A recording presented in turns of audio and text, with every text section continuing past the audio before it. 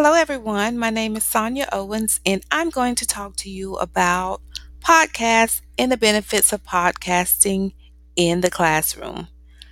So, teachers, it's time for us to step outside of our box and think about 21st century learners.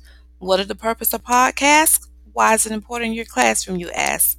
Reason number one, students do assignments for students every day.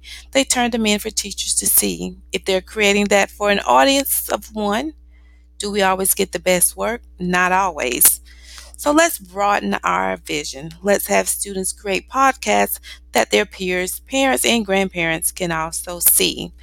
And for those who are not tech savvy, trust it from me, Anchor.fm is the perfect place to start setting up your podcast. Thanks.